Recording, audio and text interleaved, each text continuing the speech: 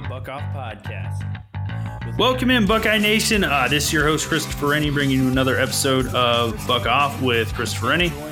I'm here once again with Jordan Williams, and we're very excited to bring you another awesome episode of Buck Off, especially with the game that's coming up. Ohio State faces Oregon this weekend. We're recording on Wednesday for you guys on a Friday. So we're hoping to give you guys a lot of great content here. Jordan and I interviewed our SB Nation brethren on this, and we're going to get into quite a few details going into Saturday and what you guys should expect from the Oregon Ducks. As always, Jordan, how you doing? Man, I'm doing well. I'm tired, but I think I'm still on a high from the week. Having games from Thursday to Monday, and then NFL starts tomorrow. So it's kind of like my body's fighting me from all the football and the lack of sleep that I'm getting. But I'm on a high, man. I'm ready for football. I'm ready for this game, and just the rest is to see what happens with Ohio State. So I'm doing good. Yeah, no, I'm with you, dude. Honestly, I feel like the word I'd use is I feel overstimulated right now. There's football all the time. There's football coming up. There's football to talk about this past weekend. I'm still in arguments about different teams who didn't play as well as they thought. Because I think the one thing, and I want to bring this up just to kind of talk about last week a little bit to kind of lead into this week, because we haven't got to talk about last week together yet. But on Thursday night, Ohio State got a lot of hate from a few fan bases, mainly Oklahoma, Clemson, and Georgia. I came out of Saturday thinking, if you're not named Alabama, you got to keep your mouth shut and watch yourself before that. And I just think it's funny. When you play first, you're under a microscope. Once everyone else is put under a microscope, I saw a lot of these arguments go away. Yeah, no, I said that same exact thing in my big thoughts column. I worded it something like, unfortunately, CJ Stroud had to play first on Thursday, and that led him to a lot of undue criticism. But then when you watch the rest of the country and the rest of the quarterbacks, you're like, man, maybe I would take CJ Stroud. And I really think that fits all of Ohio State as a whole. Of the teams that you mentioned, which ones played a better game? Ohio State didn't. Clemson didn't. OU didn't. You could argue maybe Georgia did because they won, but I left watching that Georgia game thinking, yeah, their defense legit, but they're not going to beat Ohio State because they don't have offense. So I think really as a whole, no one should have left this weekend feeling good about themselves unless they were Alabama. I think every team kind of had a rough showing at points, but I left pretty confident about where Ohio State sits nationally behind Alabama, and everyone's behind. Yeah, no, I felt like this past weekend, this was an argument I got in literally on Thursday night. This LSU fans like, well, Ohio State looked like they were terrible. And I said, well, LSU is probably going to be a 500 team, so I'm not really going to sit here and chat with you. They go and lose to UCLA. So week one's always crazy. Week one had a few upsets. They had a few different games. We had some blowouts that we didn't expect. Me and you were kind of on UCLA beating LSU. We were not really on Virginia Tech UNC. I told you it was going to be an interesting football game, but I didn't know Virginia Tech was actually going to pull it off. But week one's in the books. We know a lot more about these teams than we did a week ago, and I think that's why overreactions come with the territory. So I guess before we get into this week, because I don't want to spend too much time, we spent a lot of time talking about last week. What's your biggest overreaction from week one? My biggest positive. I just want your biggest overreaction. Okay. My biggest overreaction. Is that CJ Stroud is the second best quarterback in the nation. I know that's kind of unfounded, but I watched, and I think, we talked about this a little bit more with the defense, but when you watch football, sometimes it has to come with a little bit of nuance. Bryce Young looked really, really good. Like not even along the lines of how people tried to discredit Mac Jones, where it was like he's playing with a stupid amount of talent. Bryce Young made that team look better because they don't have proven talent. We know they have recruiting talent, but they don't have proving talent. So I'm fine, with all the Bryce love. But CJ Stroud showed me a lot of things. It was some jitters, and maybe we don't see it until next year, whatever. But my overreaction is that CJ Stroud Stroud is an NFL quarterback, second best quarterback in the country right now. And I think he has all the tools and traits to lead Ohio State for the next 2, most likely 2, but possibly 3 years, because you never know with the young quarterback. Yeah, my overreaction is I think there's only 3 teams that could legitimately win a national title. And one of them I'm 50-50 on them being off the list because their offense. I think it's Alabama, Ohio State, and Georgia. And I think everyone else can just take the season and be like, okay, we made it. If those 3 teams don't win a national championship this year, it's a failure for one of the ones who don't. No, I agree 100%. I watched this game and literally and I hate saying this because I really try very hard not to be a homer, which is hard when your team is so good. But I didn't see any team that was going to beat Ohio State except Alabama because Georgia can't score. And there's literally no way you hold Ohio State to 3 points. I don't think God himself could hold Ohio State to 3 points. Clemson's offensive line is terrible, and Ohio State's is not. So that's going to take some of it off the gate. And I think C.J. Stroud's a better quarterback than DJ Uiagalelei, although I do think he's a better quarterback than he showed. But if we're being honest, DJ Uiagalelei's played 3 games. He's 1-2, and he should be 0-3. Regardless of stats, he hasn't shown it yet. So I think there's 3 teams. I came into this picking Georgia or Ohio State. Unfortunately, if Georgia doesn't get an offense, it doesn't look like they're going to be that team either. But I don't even think that's an overreaction. I just think that's facts. I think you hit it right on the head. Yeah, so, week 1, my takeaways, it was really – I was impressed with Alabama's offense and defense. I think they were the most complete team. I was really impressed with Georgia's defense. That defense is legit. That defense is legit as they come. And then – I was looking at Ohio State's offense. I don't think there's a lot of offenses in the country that'll keep up with that. No, I actually think Ohio State has the best offense in the country. I think their big playability is really what separates it. Yeah, which is what separated Georgia and which is what separated Alabama and LSU the last 2 years, respectively. I do have a question for you. I want to know how you felt because I know how I felt. So me and you, we've been very, very high. I don't want to say very, very high, but we've been very high on the defense and saying that it's a nuanced approach. You kind of have to really understand some things. They're not as bad as everyone's saying. I think a lot of people watched it and they're very doom and gloom. But then, right, that's easy to say on Thursday. But then we watched Clemson, we watched Wisconsin and Penn State, where part of it was the offenses just being bad, but we saw some kind of really special plays from some of the defense. We watched Georgia's defense, some other things. How do you feel now about Ohio State's defense? I know you're never going to be as doom and gloom as some people, but after watching some other defenses and seeing Georgia's defense being ready and prepared week 1, where do you fall with Ohio State's defense? Yeah, so I'm never going to be fully out on this defense just because of the pure level of talent they have when you look at the recruiting rankings and all that. But yeah, we saw it with Georgia. We saw it with even Clemson. Their defenses really came and their front 7 dominated the games. It made their jobs for their DBs that much easier. Brett Venables, for all the hate he gets, was still very creative in his play calls. Kirby Smart in that same vein. I will say this, though. I think Minnesota's got a better offense in Wisconsin. They have a better offense in Penn State. They're schematically better offensively and all that than Georgia, and I'm not saying they're better than them, but schematically, I think they can do more things than a Georgia, than a Clemson. Because we've seen it. Clemson without a superstar quarterback, what are they? We don't know. They've lost the last 2 games, one with Trevor Lawrence, one without Trevor Lawrence. So we're kind of starting to see the wheels fall off. And I guess what I want to give credit to Minnesota, PJ Fleck, Mike Sanford, because they came in with a game plan. They had an all-American level running back. That's not stuff you can really combat that easily, especially with 7 new starters. So I think this is something we talk about a little bit, but with the defense being so fresh, so raw, I think it's time. They need to have a little bit of time. They need to be able to get comfortable.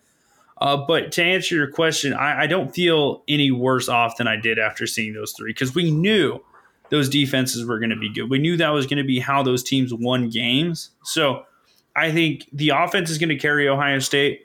And if the defense can get to that national top 15, top 20 level that we need, then they'll win a national championship. So that's really what the team, it's the make or break. If the defense can play at the highest level, because I think the offense is national championship caliber, without a doubt. And you could win a championship that way.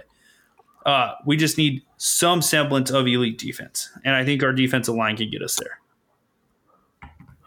Yeah, I think I agree with that. I think if I was expecting Ohio State to have a top 5 defense, which is what I want in my heart of hearts, I think I'd be a little bit concerned. But I mean, I think you put the perfect number out there. We've been talking this entire time that last year they were in the 50s and 60s. We're expecting them to get back top 20. Top 20 is all you need. It's unfortunate that they're not going to have a top 10 or top 5 defense, but Alabama doesn't even have a top 10 or top 5 defense. Not every year.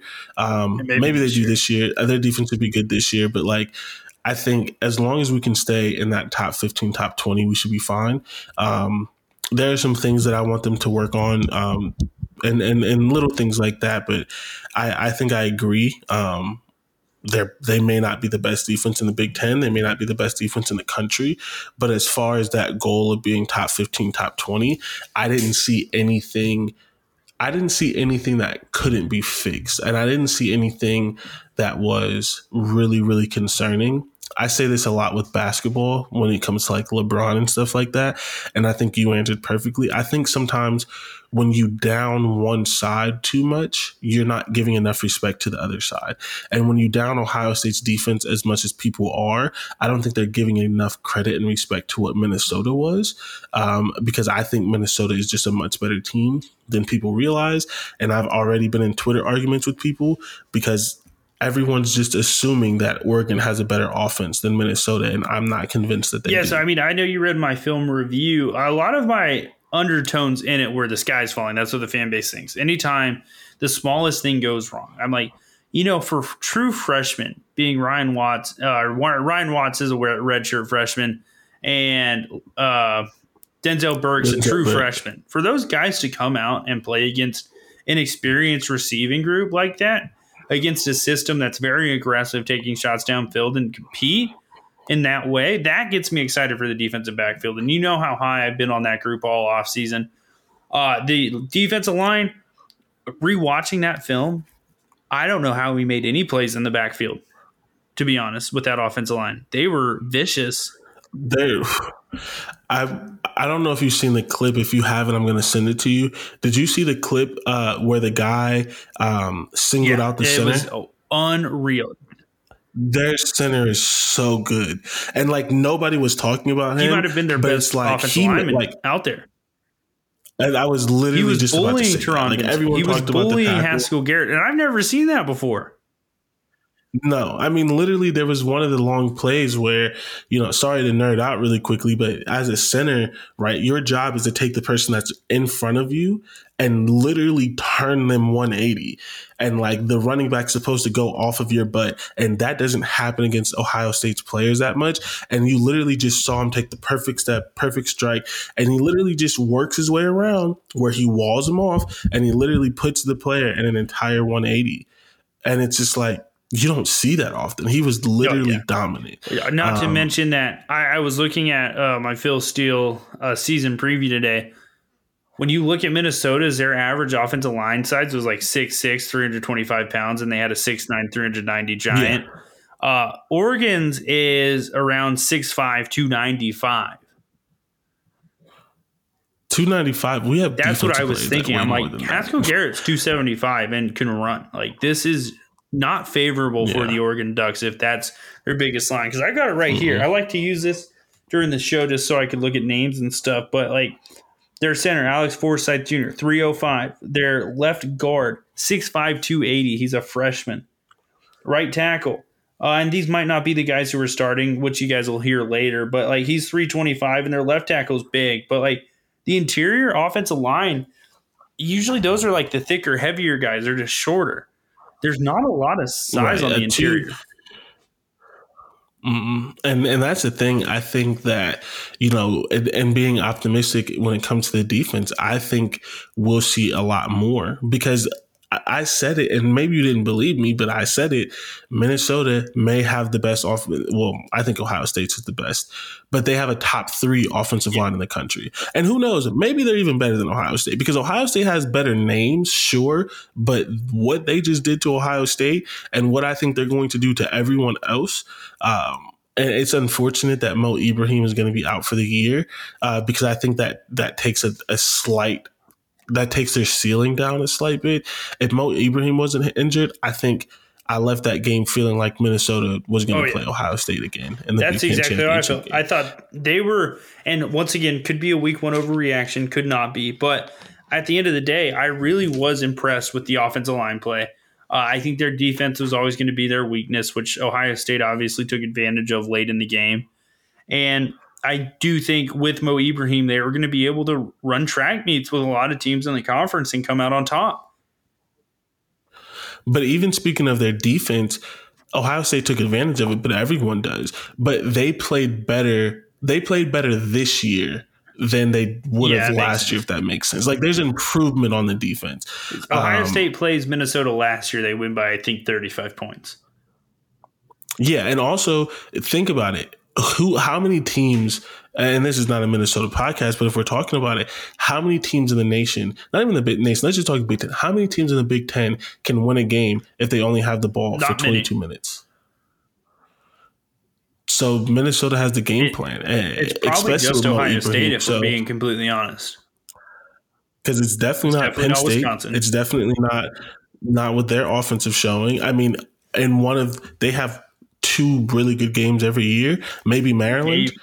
But I think Maryland just used one of their good offensive games to beat West Virginia. So they're not guaranteed. I mean, they don't think they play Minnesota, but I don't think there's that many teams that can win a game where they have the ball 21 minutes. I think that's something that I think Oregon as a team is going to need to look at doing, is just eating clock, but like capitalizing, eating clock.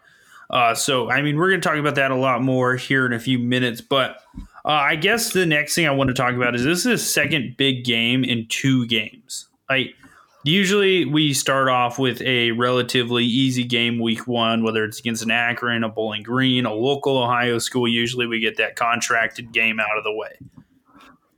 It was Minnesota on the road. We had 10 days as Ohio State to prepare for Oregon, so I think that's an advantage of playing on Thursday. But there's no rest for the wicked. There's no rest when you're chasing national championships. This game is a must-win. It's college football. Every game's a must-win. So I guess first game back in the shoe, there's a lot of pressure on Ohio State. And I'm excited. I think the atmosphere is going to be unbelievable. I know we had the ticket issue, whatever happened there. It's because I think Ohio State oversold the price they would get for these tickets, being in a pandemic and all that. But I guess what I think really is going to be the case is it's going to be electric. It's a noon game, whatever. We could have that argument 12 times this season, obviously. I'm just excited. I could feel it in the air. It's Wednesday. I'm going to feel it Thursday. Friday night, I just know I'm going to feel the anticipation of a game day walking around town, and that's getting me really excited. No, I definitely feel the same exact way. I think it's fun to have good games in the beginning of the season. Maybe not for the players, maybe not for the coaches, but also I think you look at it, these two, for all the questions people have about Ohio State and some of the like we talk a lot about the outrageous fans and that's whatever, but some of the questions that I think you have about Ohio State, I think they get answered, or at least you should be confident in the fact that if they win both of these games, they're good. And then they get, I think, 4 straight games to figure it out. They get Tulsa, they get Akron, Akron's the second or third worst team in the country. And the way Tulsa just looked, they're probably top 10 worst team in the country. Then they get, I believe, Rutgers, which, Rutgers is going to be better than those 2, but that's still a pretty easy game. And there's someone else in between that before they have to play Penn State. They get 4 games to figure it out with the confidence of beating 2 really good teams and 2 teams who, with, being mindful of injury and some bad things like that, 2 teams that will most likely finish top 25 at the end of the year, which is what counts. No one cares about the preseason rankings. with good injury luck, which unfortunately Minnesota already doesn't have, Oregon and Minnesota should both be top 25 teams at the end of the year. Yeah, and I'm with you on that. I think this is just one of those games that the environment's going to be huge, and that is going to get the butterflies in the stomachs for the young players. Regardless of how many games you played in your football career, the first home game you play every single season just gets you a little bit more nervous. And I'm just so excited. We talked about this last week going into the football weekend. Like, we're having fans in the stands. Like, that was exciting last week. There's going to be fans in the shoe. All right, we had the most badass preseason video talking about the spirits in the air. That was awesome. The spirits are still going to be there, but now we're going to have 100,000 fans at least in the shoe, hating that team from Eugene for at least 3-4 hours. And that's what college football is all about. It's about these huge out-of-conference matchups, and that's why this weekend's going to be unbelievable. We're going to be one of the only 4 marquee games this weekend. Yeah, because everyone's getting their bye games in. And that's why I'm excited about this game. I mean, this is why this game sucks being at noon. Should be highlighted. If Washington won, it would have made that game a little bit better, but that should not have been the night game. This should have been the nightcap. This should have been the game at 8 o'clock because it was the only marquee matchup, and there's nothing ESPN has that would match it, period. Yeah, I'm never going to agree with you on that, but I 1,000% understand why you feel that way. I love Ohio State at noon. I'm saying we have to do the instant recap. So selfishly, I like the noon game. But yeah, my thing is, just as a fan, I like to Ohio. I love college football, and it's hard for me to enjoy college football sometimes when I'm waiting for the Ohio State game. And so Ohio State playing on Thursday was amazing because I got to go on a Friday, Saturday, Sunday, and Monday with just stress free. And so when Ohio State plays at 12, it's the same thing. I get to watch the game, get to get it out the way, and then I just get to enjoy the rest of it. I hate the 17 million, especially when it's on ESPN. I hate the 17 million commercials, every commercial break talking about the night game. I hate every halftime show, big noon kickoff, game day. It's just annoying. It's frustrating. It's so much buildup. And so no one agrees with me. I understand I'm the weirdo, but I love waking up. Ohio State's at noon, and then I just get to enjoy whatever else is on. But from a standpoint of taking my personal thoughts and beliefs out of it, I fully understand why you and almost everyone else wants it as a night game, because that's what the culture is ingrained as. Night games are the big game. The best games are at night. The 2 powerhouse, it's prime time. It's 8 o'clock. It's ABC, whatever it's on. That's when you put it on. You have the best announcing crew, the top team, the A team on there. So I get that from a cultural standpoint and just as expectations. Just personally, I'll never agree with that. Give me noon. Plus, with the instant recap, I'm good with a noon game. That's it. I'm just speaking for the fans here. I understand where they're coming from. I just had to be their voice. I had to speak to them because I feel for them. I remember being in school and being like, God, we have to wake up at 8:30 to start pre-gaming for this noon game. Oh God, how bad I have to start drinking at 8:30. It sucks taking that sip of that first slightly warm Natty Light right before the game starts. I get it, guys. I understand. I was you. It's not the best, but it also I hate starting at 3:30 because I'm not starting at 3:30. I'm still going to start at 8:30. You know how hard it is to be drunk for noon games is essentially what Chris and everyone in college is saying. Yeah, I can't go into the game with the beverages under my belt I need to relieve the stress.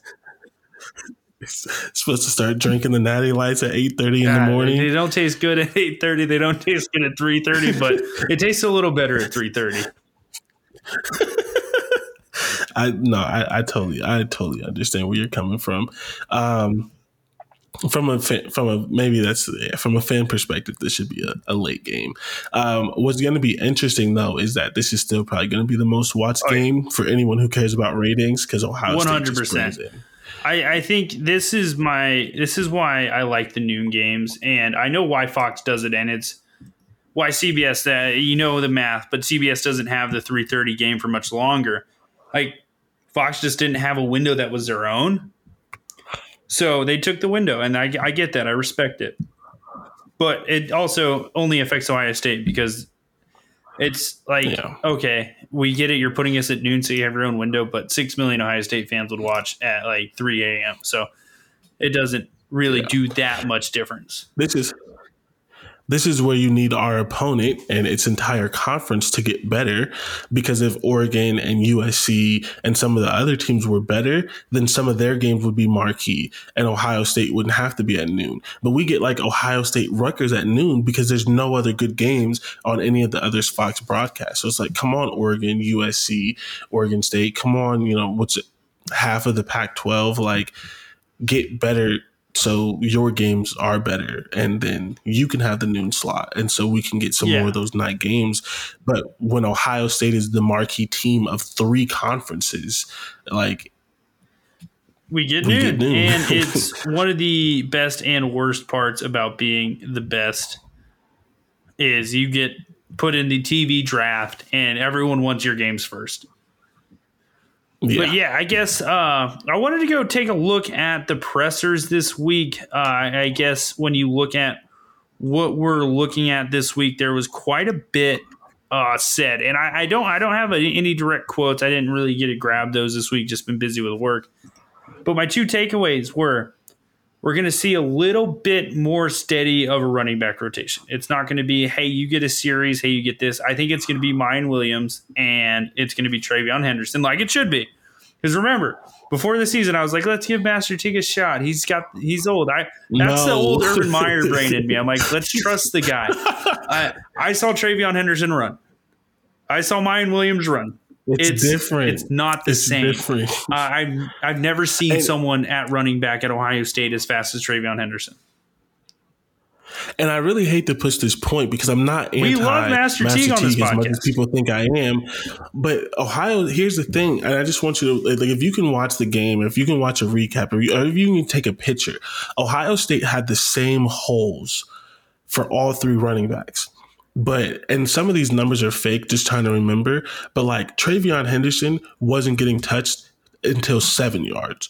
Mayan Williams wasn't getting touched until 5 yards. Master Teague was getting touched at 2. And then the other thing is, like, it's old school football, but like in today's football, the pistol formation is sort of a disadvantage. And if you notice, they only ran the pistol with Master Teague. And this is one of the few smart things that broadcasters say, because half of them don't know football. They mentioned it. They said when you have a running back like Master Teague, you put him in the pistol so he can get more momentum, because he's not like he has to build up to it. Well, the thing is, if you have just simple math, if you have a running back who can run through a hole and not get touched until 7 yards, and you have a running back that can run through a hole and not get touched until 5 yards, why are you playing the running back that's running through the same exact holes and getting tackled at 3 yards? He's just not fast enough to get there. The holes are there. He's just not fast enough. And it's not like we were playing some world-beating defense either. It wasn't like we were playing Clemson or Alabama or one of these more elite defenses in the country. We were playing Minnesota's defense.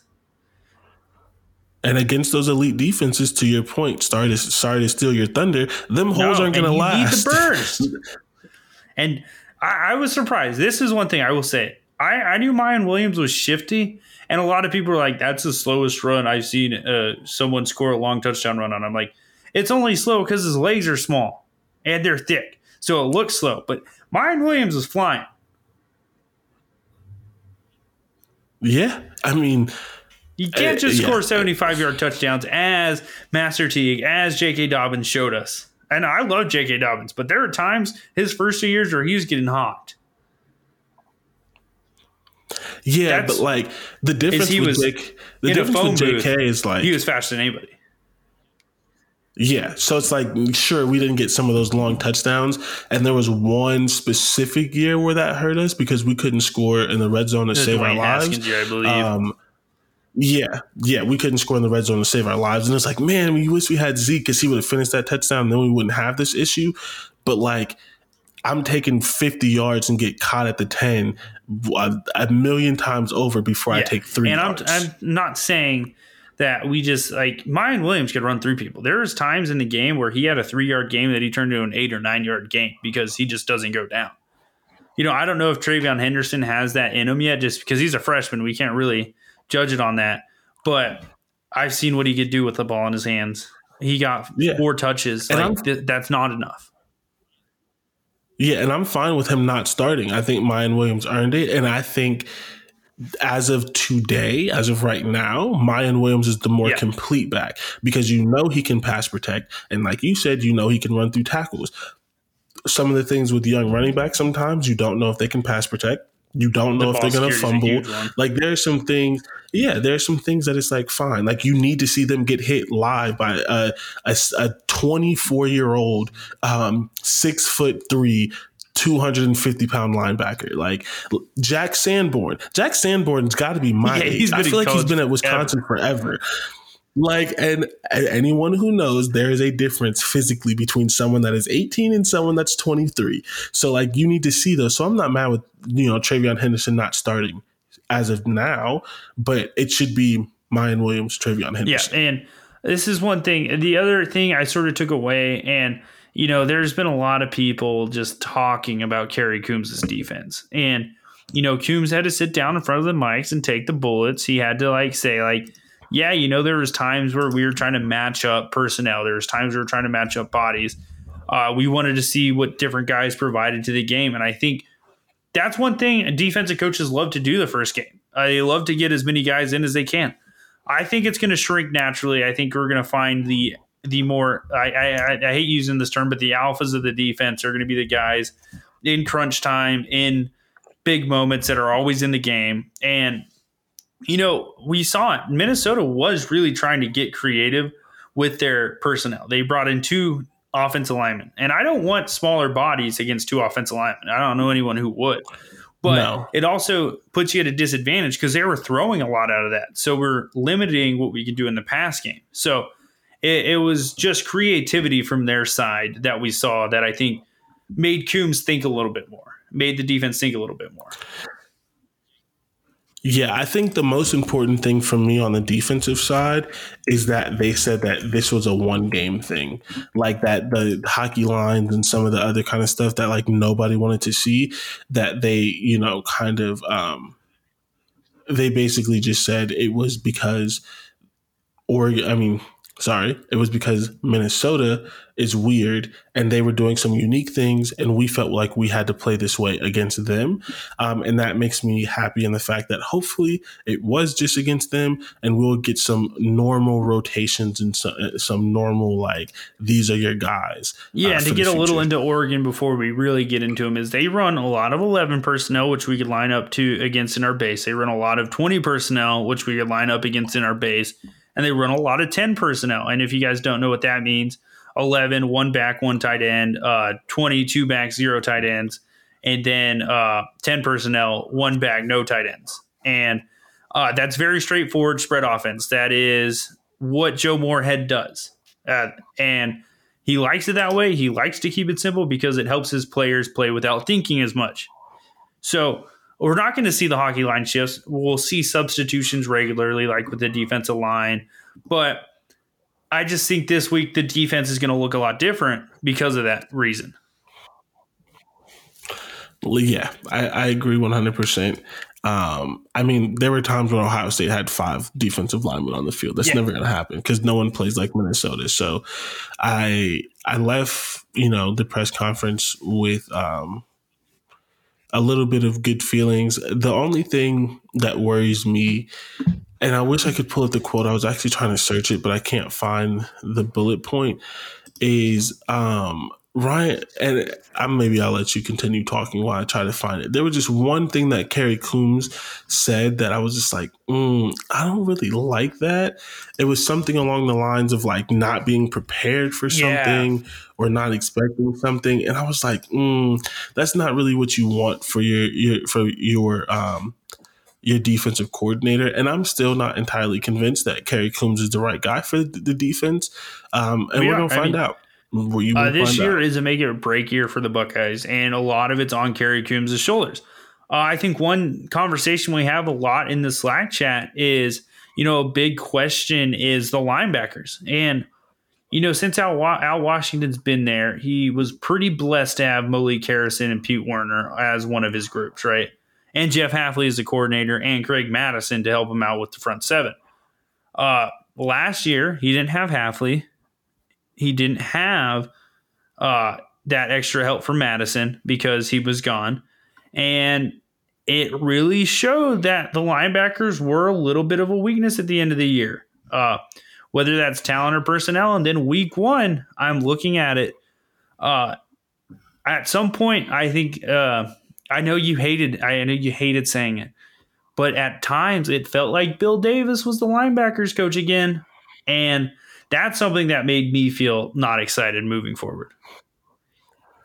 Yeah, that was the worst feeling. It's like everything else that was the one thing that kind of made me feel like it couldn't be fixed. Everything else, I was like, oh, it can be fixed. It can be fixed. It can be fixed. It'll be fine. But that Bill Davis feeling in my gut watching the linebackers, that concerns me. It was game one. We were playing Mohamed Ibrahim. We were playing elite offensive line. So I want to give some credit to Minnesota. We've been given a lot of credit to Minnesota, and I think we're starting to sound like Minnesota homers at this point. But I'd rather err on the side of our conference is really good and it's going to prepare us for the best outside of it than our conference is terrible and the sky's falling. Yeah. I mean, who wants to go with the conference is terrible. And I do think, like, I don't think there's many players in the country better than Ibrahim. So it sucks. That injury is one of the worst things that could have happened in college football. Ronnie Bell getting hurt is one of the worst things that could happen in college football because you lose star players, man. And that's never fun to watch. But yeah, I mean, I guess we can transition a little bit into the little bit of a scouting report on Oregon. And then we got a special treat for you guys after that. It's a lot of fun. We actually had Addicted to Quack come on. But first, let's get into Oregon a little bit. Let's get into knowing the enemy before we get into the interview. So Oregon last year, 4-3, won the Pac-12 because of a loophole in the rule. Whoever was supposed to represent over them got COVID, and then they ended up playing in the Pac-12 title, and they ended up making it to a BCS bowl game. So I don't know if that's the type of success I want, but Mario Cristobal's improved every year. They've got 16 returning starters. I just know we saw them barely beat Fresno State last week. So I just want to get your impressions coming out of the weekend from Oregon. My impressions with Oregon is that they're a team in transition. Cristobal has been there 3 years. His recruiting's getting better. One thing that you'll hear with our interview is just that a lot of his star players are young, freshmen and sophomores. I think they have a lot of talent, but I'm not exactly sure that they always know how to use that talent. And I also think there's kind of the Urban Meyer conundrum of, do I play the players that I recruited who are younger, or do I respect and show loyalty to the older players?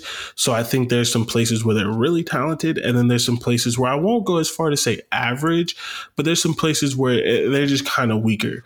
And that matters when you're playing. That may not matter so much in the Pac-12, but that matters when you play a team like Ohio State. As far as the weekend in itself, I'm really torn on if Oregon's just not that good offensively because Anthony Brown is the quarterback and they're just not that creative. Joe Moorhead is a solid offensive coordinator, but I mean, Penn State never had the best offense in the country. I do think there are flaws in that offense. Or if it was kind of a trap game. It's weird to say that week one is a trap game, but if it was a trap game, they tried to hide too much against Fresno State trying to get ready for Ohio State. And so I don't really know where I lean on that one. I think it's probably somewhere in the middle. I think they tried to hide some things, and that just wasn't really smart when you almost lost. But I also am kind of leaning, and maybe their offense just isn't that good because I just don't trust Anthony Brown. He's like in his 7th year. We've seen all that he has to offer with BC. And so I think I'm not convinced that their offense is better than Minnesota's. I'm not convinced that they're dominant in any one area, especially on offense. It's not the defense, because they are dominant on defense, at least with Thibodeau. I'm not sure that they're dominant enough in any one area to really scare Ohio State, except Kayvon Thibodeau. No, I'm with you. I think they have some serious star power on defense. Noah Sewell, Justin Flo, Kayvon Thibodeau. All three of those guys are very young still. Like I don't think a lot of people know Thibodeau is draft eligible this year, but still, I mean, he's been a 3-year starter. Like he's still like 21 years old. Like that's their defense. And when I was watching the game, the one thing that impressed me was how good their defense was. Their defensive line mostly and their linebackers were at producing big plays. And I know it was against Fresno State, but Fresno State's going to be a legit Mountain West contender. Kalen DeBoer knows how to run offenses. Like he's not a slouch as a head coach in his first year. Like he's a smart guy. The one thing though, Oregon scored 3 touchdowns off of turnovers that happened on Fresno State's side of the field. So 21 of their points came from drives shorter than 50 yards. I don't think you get those with Ohio State. That's just hard to recreate. It's very hard to recreate. And, 2 of those fumbles were just on Fresno State being outmatched talent-wise and Kayvon Thibodeau just being an absolute freak. One of them was Noah Sewell making an insane play, getting the ball out late on a tackle with a nice punch. And then it just ended up being the pass rush and the linebackers. And I think we talked about this a lot kind of at the end of our instant recap show. The matchups with Oregon are strengths and strengths on the fronts. Like our offensive line versus their defensive line is going to say a lot about both teams. Yeah. And just looking, I always try to bring a little bit of stats in. Last year, well, first of all, they're returning 84% of their production, which is top 20. It's 18, actually. So they're bringing in the same guys. And even though we talk about how good their defense is with Kayvon Thibodeau and Justin Flo and Noah Sewell, they give up a lot of points. They give up a lot of points, for one. They gave up 28 points per game. But they're not a good rushing defense. And I think that's one of the things that kind of, as we talk about Kayvon Thibodeau, that kind of separates him from the Joey Bosa's, the Nick Bosa's, and the Chase Youngs. I don't know that he's that good at defending the run as they are. He's more of a pure pass rusher. Last year, they gave up 170 yards per game rushing, which was 70th. And they had negative plays on 7% of their defensive plays, which was 110th in the country. And I'm sorry, if you can't get negative plays against some of the teams that you play in the Pac-12, if you're 110%, you're 110th in the country, you are not tackling our running backs in the backfield. You're not getting, and how many of that 7% is just straight Kayvon Thibodeau sacks? You can only get a couple sacks a game. So those are the kind of things, like you're talking about, the strengths. If we get in trouble, we'll just run the ball. It's definitely there's solutions to the problems Oregon creates. You can move the pocket away from Thibodeau. You can move the way we run the ball away from those. You can schematically design plays to avoid their best defensive players, and Ryan Day's been very capable of doing that. So I'm looking at their defense. A lot of people are like, it's a 3-4. It's more actually a 3-3-5. They go with kind of a small hybrid type defender, that like kind of big safety rather than that. It's not a traditional. You don't have that traditional fourth linebacker from what I saw. And I don't want to say that's not great, but when you have 3 down linemen, you need your linebackers to be ferocious. You need them to be living at the line of scrimmage. And against Fresno State, Oregon's linebackers didn't do that. And yes, they made some big plays, but Fresno State was gashing them offensively. And if it wasn't for spotting Oregon 14 points, I don't think we're as excited for this game. Honestly, I would still be excited just because how many times we get to see Ohio State. Yeah, but I definitely understand what you're saying. One thing that I would say in my opinion, this game has a better chance of being a blowout than Minnesota ever did. this could be a really tough game. Oregon is a really good team, but just, you know, in those matchups and some of the things, and the fact that Oregon's not going to be able to hold the ball for 48 minutes like Minnesota did, this game could get out of hand very quickly because we've seen it before. Like, you can take dominant pass rushers out the game. And also, our whole line is just so good.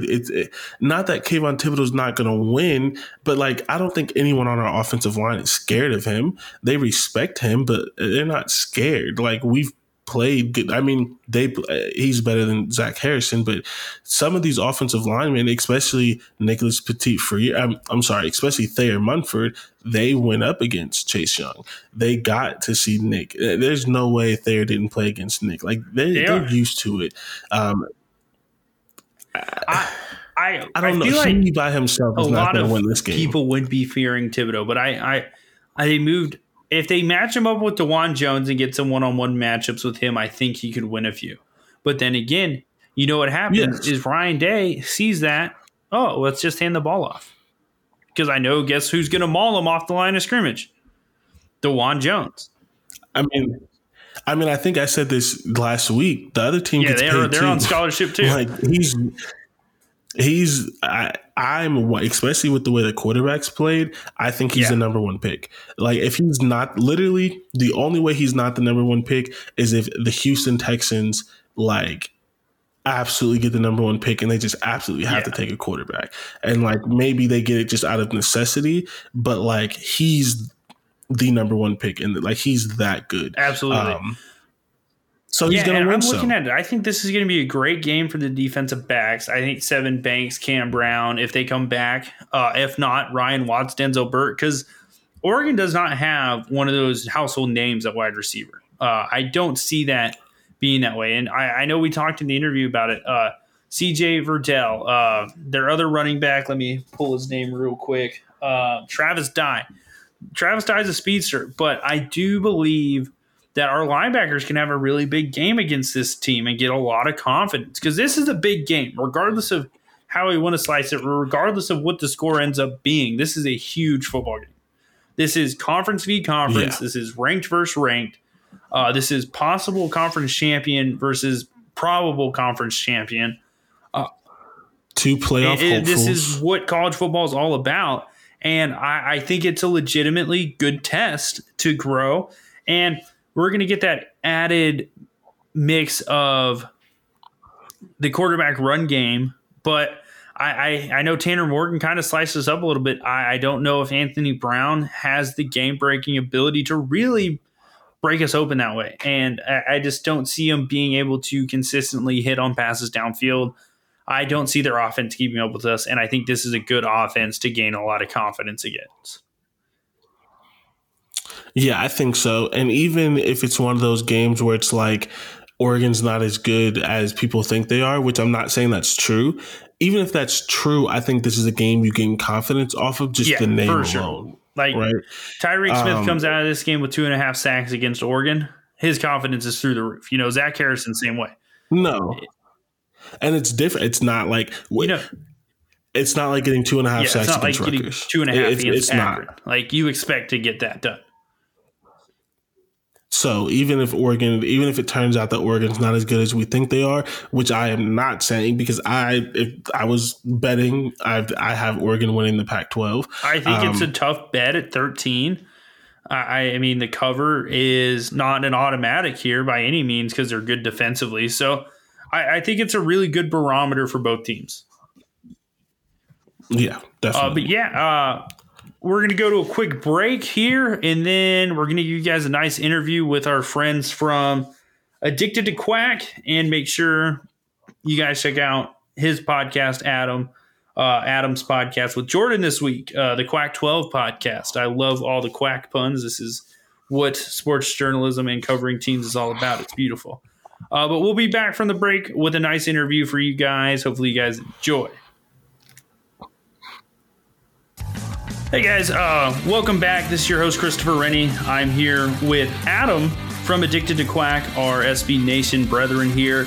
Welcoming in today. We're previewing the Oregon game, as you guys already know, listening to the show. listening to the week of podcasts we've had in the feed so far. This is a big at-home matchup. Oregon provides a lot of interesting tests, and we're really excited to have Adam here today. How are you doing today, Adam? I'm doing good, man. I'm excited to talk to both of you too. I mean, I already talked to Jordan. We had a real fun little discussion just about, oh man, this game's going to be so exciting. And I could talk about it for 10 more hours straight or until the kickoff actually happens at 9 a.m. on our side. So I'm thrilled, man.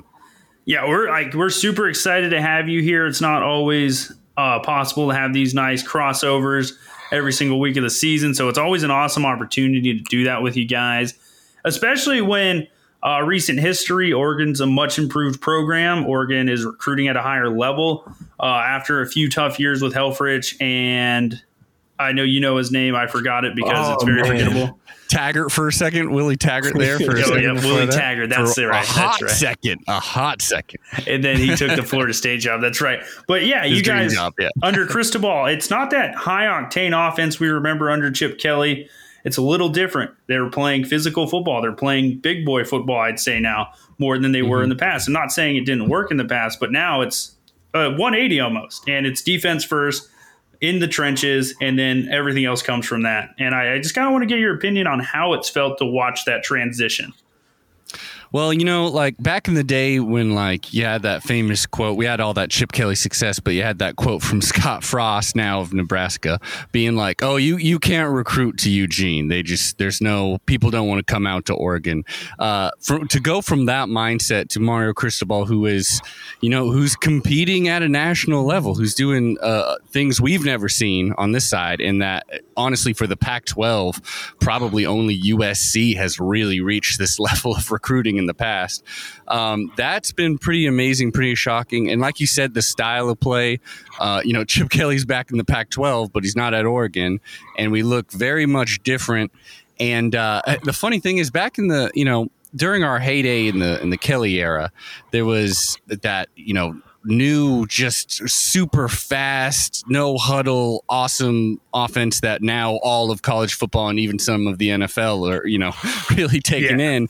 And it used to be us, we were there, and then Stanford was our rivals, and they were the, very hot, good at recruiting as well, had big physical players, and it was always a really good matchup between those two.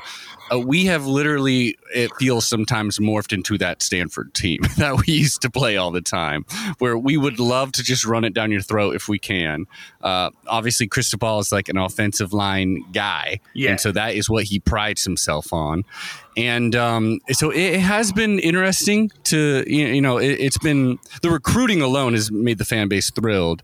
We have beaten Wisconsin in a Rose Bowl, so luckily he does get a big check of like, you have accomplished something meaningful here at the end of a season. You've won the Pac-12. We're hoping to get to that next level of success, and this next week is really going to prove to us if we're ready to even an interesting question. Just as like a football fan perspective, as fans, what is Oregon's expectation? With Ohio State, it's easy: win the Big Ten every year, get to the playoffs, win a national championship. Every once in a while, they may accept a loss to Alabama, but like we weren't accepting losses to Clemson. I feel like this year, if we play anyone outside of Alabama in the national championship game, the expectation is to win. So obviously he's far from it, but what are the expectations as fans, and what would have to happen for Cristobal to be on the hot seat? Is it, hit 5 more years not making the playoffs? Are you okay with that? Like, what do fans expect from the program? What do you want to see? I would think, just to get straight to the Cristobal question, for him to get on the hot seat, I think, first of all, it would his recruiting would have to dip, because that is something that we are so shocked and he seems to be a guru of this, that I think it would take some truly terrible results on the field, like consistently not winning the Pac-12, consistently losing to Washington, which was just beat by Montana. I'm just going to pepper that in as much as I can in this interview. Like losing to Washington, losing to Oregon State, not winning the Pac-12, maybe not even going to the Pac-12 championship game. You gave us 5 straight years of that, then maybe naturally the recruiting would probably fall off at that point. But I think it would have to take something like that, because right now there's a lot of Duck fan. Like we talked about the Ohio State fan base, how sometimes their expectations can be ridiculous a bit, understandably so because the success you've had. But Oregon's is a little under that, but still we have tasted the playoffs. Y'all remember. But we have tasted the playoffs, and we gotta, it seems like just naturally with this amount of talent, if you don't make it at least winning that Pac-12 championship game and being in contention for the playoffs, eventually more and more people are going to jump on the theory that it's like he's not developing these players well enough. He doesn't have an offensive actual like identity to this team. He's just hoping that the talent will be enough. And we got Joe Moorhead, which on paper should be great. Tough week one showing, tough showing of last season, but no one's going to blame you for 2020 pandemic season installing a new offense. So I'm excited to see what happens. And I think Cristobal will be here. I think it's more likely that he would be poached than actually be fired, unless his just the whole program. People are saying that maybe he leaves for USC. I'm not sure if that's a better job at this point. Not nationally, like name brand wise, it is, but I'm not sure if that's actually a better job. I was just asking because not to disrespect you with this comparison, but it almost feels like the disrespect is the comparison to Michigan, but it also kind of feels like the Kirby Smart at Georgia.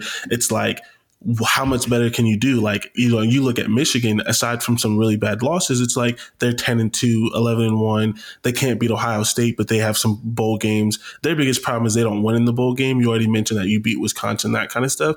But then you look at Georgia, which is maybe a better comparison. You win a bunch of games. You can't really make the playoffs, do good in the bowl games. It's like, are you happy in that happy medium? Or like, who could you possibly get that's going to take you to that next step to make you more of an Ohio State or a Clemson? But then with the recruiting, it may be fair to feel that the top 4 teams in the nation should be Alabama, Clemson, Ohio State, and Oregon, and that you should be fighting for those playoff spots and things like that.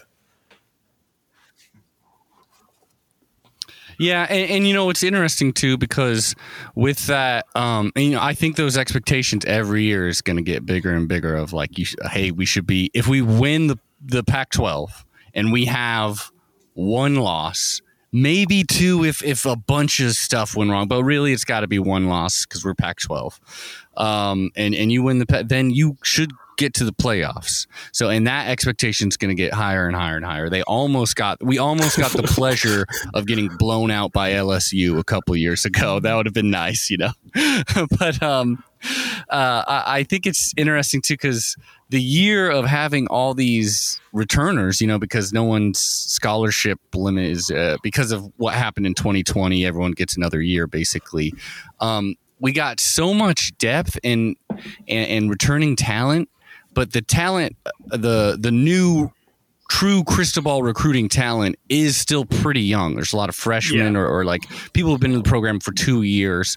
So I would think in a couple of years, if he stays at this trajectory, then the question should absolutely be like, why aren't you in the playoff at this point? Like, and that's such a, hopefully if playoffs expanded, but like that's such a tough thing too. Yeah. I mean, it would be a must, right? Like, because that was Kliakoff's big thing. That whole Alliance press conference. All I took away from George Kliakoff was playoff expansion. We're getting this thing expanded. We're always going to have a Pac-12 team there. Yeah, and that's what you want that commissioner to say. And especially with the last commissioner. I'm not going to bring up his name because he was just so bad. All right, interview. I would have turned this off. I would have left. You did. Podcast would have been over. Yeah, it'd be probably a good idea if we could have these games so people could see them. I'm ready to turn the podcast that's a good off. idea. The Pac-12 network is step, such a failure, and I just don't like.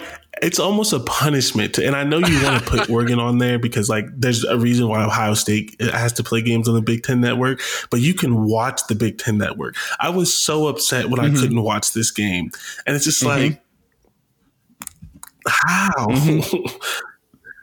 Yeah, I had to get a 1 week free trial of Fubo TV just to watch the Oregon Fresno State game, and I can't even skip around in it. Yeah, I know it stinks. I mean, again, I think that Washington-Montana game is worth the price for like the 1 month, but otherwise, the Pac-12 isn't exactly putting out a whole bunch of product that you should be watching over the big time I love TV. You know what I mean? Yeah. Like, unfortunately, I'm forced sometimes where I got to watch, some like Cal versus Nevada when there's a real game going on or something like that. I'm sure you guys get that sometimes too. Oh yeah. Yeah, when we get like a nice little Rutgers versus like whoever they're playing, it's like, oh God, we had to watch this on Big Ten Network.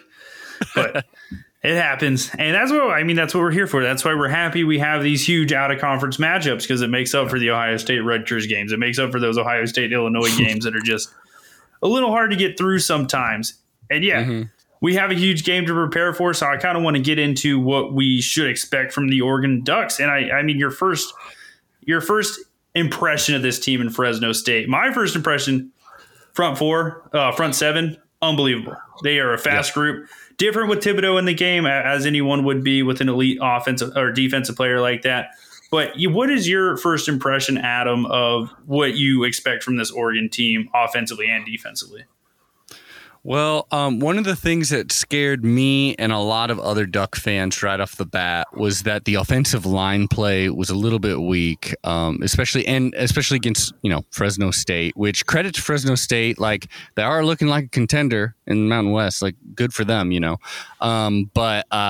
Yeah, there was a lot of times where like Anthony Brown definitely has a ceiling, but he's also like a senior quarterback. Like, he's been around the block, and a lot of the he definitely had some off throws, but a lot of it was just the pocket was collapsing like that. And again, like I said, Cristobal, like that's his identity, is that offensive line, and he's really mixing in a lot of guys. So it feels like he's not, for some reason, he hasn't really locked in on 5 starting offensive linemen. There's a clear rotation that he has, like every third or fourth, drive, like you two are coming in, you two, and switching around a lot. And I think that's some kind of master plan, because I think I'm not sure if it's going to work. I'm excited to see what he does against Ohio State. If he gets 5 starters out there, these are my 5 best guys. That definitely concerned me. The defense overall, like you said, I mean, that's the strength, and we knew that going into this season. That's where 3 of Oregon's top 5 recruits of all time are on the defense this season. That's Kayvon Thibodeau, Noah Sewell, Justin Flo, and a few others are very high up there in the position. We were a little concerned with the defensive back play, which, again, going into the season, that was a problem too, especially since, I don't know if y'all caught this little storyline, but we had 2 projected starters. I know the story. Jamal Hill and DJ James went around being idiots, honestly, shooting people with the little airsoft guns. Yep. And they got in trouble with the cops, as you should, because that's not a smart thing to do. Exactly what you should do right before the season starts. I heard that Cristobal pulled Nick Saban and suspended them just for 1 game. We know what that means. Oh, yeah. Handled it in-house. Well, he had to teach them that important lesson. They had to miss out on the honor of playing Fresno State, and now their punishment is like, all right, you can come back for Ohio State, I guess. In a way, that is a little bit of a punishment, going up against Chris Olave and Garrett Wilson without any game reps under your belt. Like, I would have wished that on anybody playing defense, let alone 2 guys coming off of shooting at people with airsoft guns. I know, and the crime is so like I keep saying crime. I mean, I guess it is, and it's one of those things where it's like it's not that serious, but at the same time, it's pretty serious. Yeah. Like someone, they don't know, and I know, and I said on my podcast, like if I'm Cristobal, if I'm being real with myself, I get paid to win football games. Ohio State is going to be the biggest football game in Oregon football history for a while, since like we last played you. And so we get millions of more dollars if we win that game overall. And so you two are coming back on the squad, and I am excited to see them, because that week 1 game made me a little bit nervous. Like, that is definitely a weakness too. And your boy, like, he's a freshman, but he showed that sometimes if he can get a clean pocket, if he can get that, he can absolutely make that throw. Amazing talent there. He's young, but he will absolutely burn us, and he can burn us. Yeah, and sort of me and Jordan were talking about this all week, and I'll let Jordan get in here next, but this is a game strength on strength. We've been talking about that since last week, immediately after the Minnesota game. Our offensive line is probably our biggest strength. Your defensive line is probably your biggest strength. Our receivers are probably our biggest strength.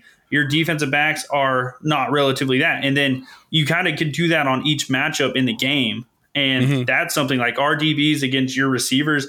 It's not a matchup that's extremely favorable for either side because we don't know much about them. So as from a matchup standpoint, this game has a lot of really great one-on-one matchups, and I'm excited about that part.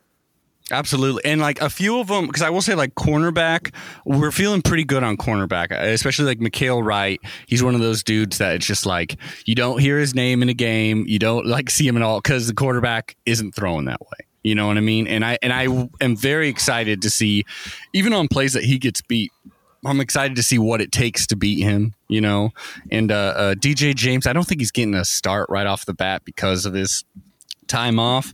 But I don't know. Yeah, those individual matchups I'm very excited for, especially I just want to see what Noah Sewell, what Justin Flo can do. Because, you guys are elite of the elite, and I want to see what these 5-stars are up to. Yeah, Sewell, he flashed. He forced that fumble early. But Flo was the guy I was like, holy crap, who is this kid? I wanted to see how old he was. And I'm like, this kid's, I don't know if he's a redshirt freshman or a true freshman, right? But I was like, this kid can play football. So last season he did play one game, and then he got injured and he was out for the whole remainder of the season. Okay, that's what I thought. It's definitely why you don't see him around. And so now he's coming in. That was a huge impression. He did have, I believe, a personal foul in there or something like that, and that's just being young and excited, I imagine. But he made that huge game-changing strip at the end and came with 14 tackles in his first game of the season. He was everywhere. And Noah Sewell. Oh yeah, it's just amazing. And Noah Sewell is last season he played every game, and I've never seen talent like that for an inside linebacker for the Ducks. As a freshman, just blowing past a center, just pushing through it. I'd never seen like that before. And he'll have some highlights in this game, no matter what, even if it's a blowout from Ohio as State someone side, that played linebacker, and I think linebacker is one of the most important positions on the field. I really hate to say this, but in today's game, a really good linebacker isn't going to win you games. I think we saw that a little bit with Zaven Collins at Tulsa. There was more than just him, and Tulsa lost him, and they're not very good, but you kind of need more. You need an offense. You need those kind of things. So my question that I want to ask is, what matchups are you most excited for? We know you have the 3 players. You have Kayvon Thibodeau. I'm really interested to see that matchup because, first of all, Ohio State's never had to do this that I can remember. And I wonder if they trust the tackles one-on-one or if he gets the Chase Young treatment. I mentioned this on your podcast that, maybe I'm a little bit biased. I don't know if he's Chase Young, but he's very, very close. If we were doing ratings, you give Chase Young a 98, he's a 96. I think there's a couple of things that maybe Chase is better at, but I'm interested to see that matchup. Obviously, do they play one-on-one or does he get the Chase Young treatment as in double teams, that kind of stuff? But from an Oregon side, what matchups do you think that you can exploit, or do you hope that you can exploit against Ohio State? Well, obviously, the talking point about Ohio State, especially because a team of Ohio State's caliber, someone who just played in the huge game from last season, you're kind of being okay, if there is a weakness, where is the weakness? And it's clear, it seems like the secondary. I've heard a lot of talk about that, and Oregon going into this was very excited about our receiving core because of the younger talent, specifically Troy Franklin. He's a freshman, a true freshman, 6'2", 169, and he earned the starting spot right off the bat and was huge in the spring game. I know I'm talking about a spring game, who cares, but was huge in the spring game, like looked like that electric talent that could make something big. He did not play that much, or was not a huge factor against Fresno State. I think he had like some tackles on special teams or something, but like didn't catch a ball. And in fact, they actually went back to a lot of just kind of the old reliable receivers, like Johnny Johnson III, Micah Pittman, and Chris Hudson, who's been on the team for a while. But man, if Troy Franklin can really come out there, I think I heard that he was a little bit banged up is why he didn't play, but even by the end of the game, they're like, oh no, he's ready to go. So if he can really come out there like as the X receiver, I think that will open a lot. Because I just like the look of him a lot. And from what I hear, that is a weakness for Ohio State. I hope that's true. I hope that's a weakness we can take advantage of. Honestly, I'm excited to see Anthony Brown's run game specifically because I mean, that dude is not afraid of contact. And when he sees open grass, like from what we saw, and you know, there's all that Boston College film too. Like he is a decent runner, and I really think Moorhead and Cristobal are going to make that a huge part of the game. I think that was the plan, anyways. But I think if they can get something like that going, then potentially they can, it seems crazy, but potentially keep up with this Ohio State offense, which is just ridiculous. And then outside of that, I mean, I'd like to see some of our cornerbacks, Triquez Bridges, Dante Manning, DJ James, if he gets a lot of time. I don't know if he's actually going to get out there because those are the guys that are going to be attacked and that are going to have to defend your just world-class receivers. So even though I'm not excited as in I think they're going to show up and shut those guys down, because probably not. And definitely I'll be at the end of this game, I'll be thinking, why didn't we actually be recruiting Olave? Because that dude's ridiculous. And apparently he was a Duck fan. That's a fireable mistake. But yeah, no joke, man. And Mark Helfrich, I mean, that was partially why he got fired. Yeah. That and losing to Oregon State, apparently that's enough. And but just to see how they do against this level of talent, because it's like, where would we see this class of receiver otherwise? You know, so I'm just personally excited to see what they have on tape. Just for the few times where maybe they make a good move, I don't know. I'm excited. Yeah, and I put in my questions, like, I personally have never felt strongly about Anthony Brown as your guys' starting quarterback. I think he's a good game manager. I think he showed a little bit of being able to spread the field passing the ball, especially in the second half when they had to open it up a little bit more. But I guess with his obvious ceiling, like you said, does that feel like you guys have a cap on what your offense is going to be able to accomplish and take advantage of? Because you guys have some good running backs. I believe Travis Dye and Verdell are both very good players. But overall, like Travis Hunter is going to have to be able to stretch the field. You guys don't win this game without him stretching the field, passing the ball. Yeah. I mean, Anthony Brown is, he'll have to do that. There's no amount of, you know, because like Ohio State is smart enough and good enough on defense where they can take something away from you. And Mario Cristobal isn't going to be able to, because CJ Verdell and Travis Dye, I think they are good running backs. They're not elite running backs, you know, and they both have their own thing that they do. Travis Dye is like the little burner, the little shiftier one, and CJ Verdell goes straight up the middle and tries to get 4 yards or something, you know, and they're both pretty good at that. But I feel like that can be taken away. And so, like you say, the question is, can Anthony Brown actually give us something, you know, deep down the field to open it up? I think he'll be able to. I think there are going to be some times when he manages to do that. But I think Ohio State's explosive play rate will be higher than even him just hitting deep down the field rate. And I think that will probably be lethal for Oregon.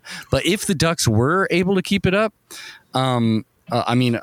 offensively, I guess it would have to be because they had success in the run game. Because like Cristobal will return to that is what he wants to establish. One of those kind of old school coaches, which is driving some Duck fans kind of up the wall, especially what we were used to and on offense. But I think he has to have success on the ground. Otherwise, I just don't. He doesn't seem to show the creativity as of yet to be able to. Yeah, I was very surprised that you didn't start the freshman. I think his name's Ty Thompson. A reference that OSU fans will understand and probably hate me for because they think we hate him. That just seems like an Urban Meyer decision. You go with the older guy, like risk adverse, like you see the talent, but it's, putting too much faith in old, where I look at it kind of like you have a bunch of tape, like what his ceiling is, throw the young guy out there and see what happens. I mean, he's very, very talented quarterback from everything. And obviously we don't see the practices. We don't know what happened. Maybe he just got soundly beat out. But I think if it's close, I was surprised that the young guy didn't get in. So I think for most people, right, especially because both teams didn't have a great showing, I think most people expect this game to be at or around the spread. Maybe Oregon covers, maybe Ohio State wins by like 17, but no one's expecting a blowout. So I have a two-part question.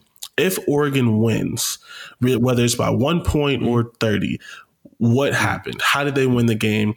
And since we're expecting probably around the cover either way, if they get blown out, if Ohio State wins by 3 scores or more, what were the weaknesses or what came up in that game that allowed Ohio State to kind of dominate?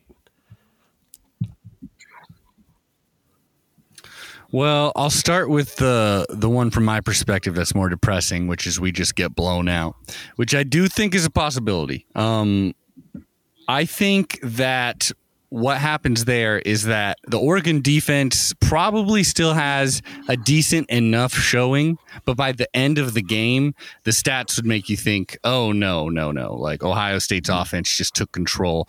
But I think Oregon's offense will probably get stalled enough, like 3 and outs or just like, 1 first down and then out enough that it just becomes too many plays that the Duck defense is needing to defend. It only takes, like a couple explosive plays until suddenly there's a 2-score lead. And a lot of people, including myself, I've never really seen Cristobal really come back. I guess except for this last week, but come back from a big deficit or do something real drastic when the time comes.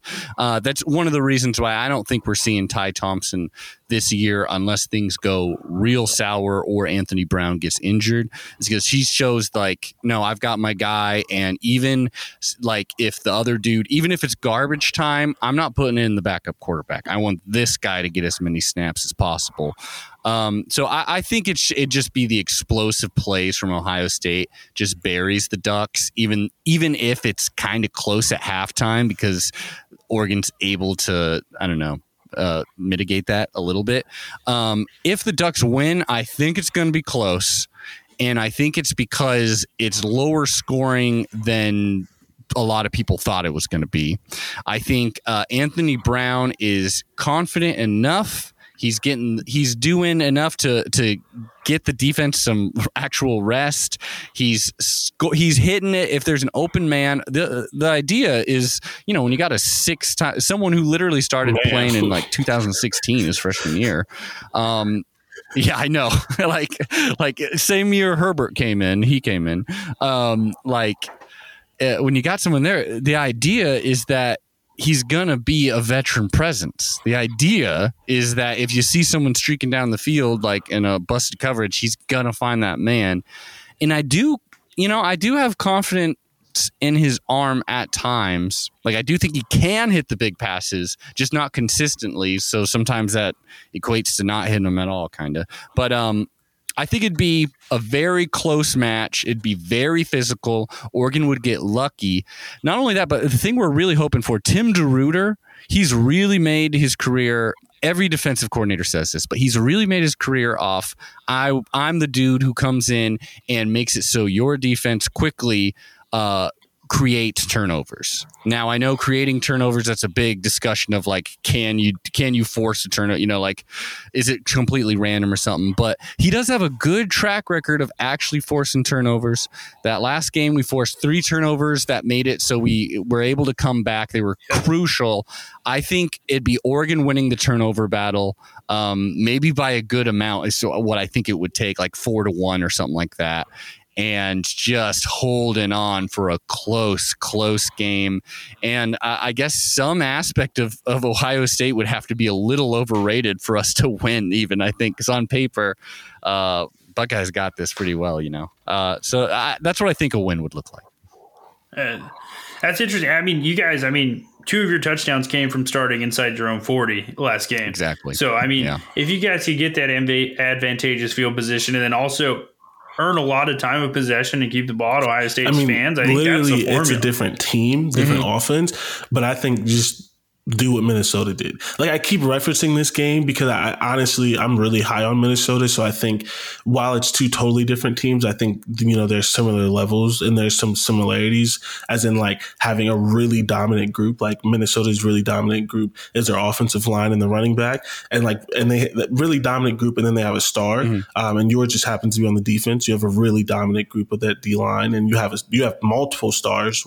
Minnesota maybe only has 1 star, but I think, you know, like Chris is saying, I think that's a game, like you mentioned, winning the turnovers, getting advantage field position. But I think the one thing that happens with overmatched teams, and I don't think Oregon's overmatched, but they don't capitalize. Like when you look at why you were able to win that game, or why Tulane wasn't able to beat Oklahoma, it's hard to stop everything. And like, I remember watching the Tulane game, they fumbled twice on back-to-back things. And it's like, you're so close, but you can't have your own mistakes. And so I think you're right on the head. Oregon essentially has to play perfect, win the turnover battle, but then the biggest thing with that is capitalize.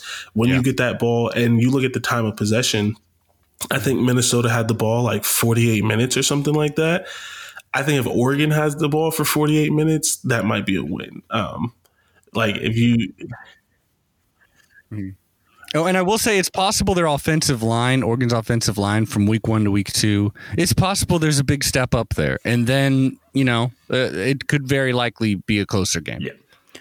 Yeah, I guess this is my last question. You know, there weren't any fans in the stands in either of our conferences last year. This is a true road game in all forms it could be. This is crazy. You're going to have 105,000. Maybe if we sell 10,000 tickets, it's looking a little rough. But this is a huge hostile environment. I'm a former student. I've been in the stadium. I know how loud it can get. I remember Saquon Barkley not even be able to take a handoff because he couldn't hear. Like, this is what Oregon is looking forward to, and this is the first one in almost 2 years that they've filled up the shoe. So how much do you think that's going to have an impact? I think it's going to have a huge impact. I really do. I mean, again, you would hope, like Anthony Brown, you've played some big games in your career. Like, it's so long. You've played some big competitions in some hostile environments, has even been competitive at times. So I would hope he wouldn't get as rattled. But in a week where you had a tough game for your offensive line, that's certainly very scary. Just the emotion of it. I can't even imagine truly what it would be like to play in front of 90,000+ people screaming their heads off like crazy.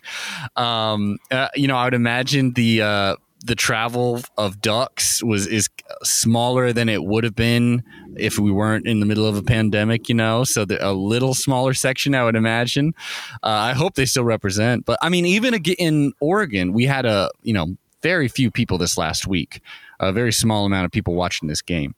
They affected Fresno State like a couple of times on 4th down or on 3rd down and such when it was close. Like, they got in their head. So it is a real thing. I mean, I think it is definitely going to affect us. It seems no way that it can't, especially when it's something you can't prepare for because you haven't played in front of that many people in years, it'll get in our heads, I'm sure. Yeah, I'm just excited about the electric atmospheres being back. It's going to be awesome. It's going to be a great game. Yeah, I got Jordan, one you got final anything else question you want to as ask we've Adam? taken you over the 20 or 30 minutes you said you could give us. And this is a question I love to ask. I think it's important. No, it's always. What do Oregon fans need to see, win or lose, that gives them confidence? You can't predict the win, you can't predict the loss, but if X happens in this game, you leave this game feeling confident, you may be content, happy about the rest of the season. Well, I think any kind of offense that looks, it's a tough ask, but an offense that looked more comfortable than they did against Fresno State. And that is a huge ask. But by that, I just mean not letting open people just straight to your quarterback, picking up all your blocks. I think it's because we're all built around the offensive line. I would just love a good showing from the O-line against a great Ohio State team. I would like I guess the opportunities when you're open and Brown gets that ball to you and it's a big moment, not to blow that moment. Like when you are absolutely in the open field and like this is your this is one of those opportunities that you would need to take advantage of in any big game. I would like for that to near perfect completion rate there. I would like to see an actual push from our running backs because that's our identity, is our running game. And then, I would love to see Kayvon Thibodeau on the field. I just got to pepper that. It seems like he will be. They say day to day, but who knows how much coach talk that is. I mean, y'all got Ryan Day. I know he also keeps it pretty close to his chest. With Ryan Day. Why wouldn't you don't get anything out of him? It's like he took a blood oath.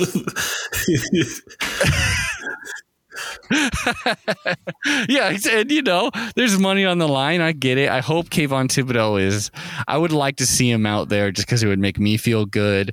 And like, even if we can't beat Ohio State, if we have a fully formed Kayvon Thibodeau, we can make a good run at the Pac-12. And who knows, maybe we could see Ohio State again down the line. Yeah, I mean, that's obviously the goal for both teams, is to make it to the college football playoff. And this is like a huge step. And I don't think either team's season's over with a loss here. So I think it's all positives. Ohio State being at home, it might be a little bit more tough to come back from being at a home game and being the favorite. But I guess we appreciate you coming on, Adam. Anything you want to say, score prediction, something you want to go out on with Ohio State fans, one last message for them? Oh man, let's see. So I know the odds are stacked against us. I know we've lost 0-9, but all this hate in my heart, watching Masoli lose to the Buckeyes when Chip was there, watching the great Marcus Mariota not able to pull it off in that big setting, more than anything, more than life itself, I would love for the Ducks, oh dear Lord, the Ducks to go beat the Buckeyes at Ohio State. I don't think it's going to happen. I think we're going to lose by 21 points. I'll put it up at I don't know, what's that score? Let's do 42-21. I think that it's going to be about there. Unfortunately, that being said, man, I will be so obnoxious if we win this game, because it's truly, I think I don't know. I appreciate Ohio State in a way. In a way, I'm always rooting against them. Like, always rooting, just because you're just so good. Any kind of loss kind of makes me feel a little bit better. But it truly is that like, y'all are the people, you're the top dog, and it would just feel amazing to one time before I die to watch the Ducks beat the Buckeyes. And man, I hope that happens. And I know there's a lot of people listening, man, as soon as you were talking, exactly it just brought back feelings of how we feel about Clemson. And I think a part of that is like, we played Clemson more than we play Alabama. You play us more than you play Clemson or Alabama. I get that. I know I said I didn't have another question, but what you just said brought like just a quick one. What would you rather have? You beat Ohio State and lose the Pac-12, or you lose to Ohio State. I just need to know how much you hate us. Do you want the loss and win the Pac-12, or do you want the win and maybe you don't get the Pac-12 this year? Maybe you get to the title game, but you lose in the title game. Which one do you want more? How bad do you hate the Buckeyes? Oh, man. Well, you know what?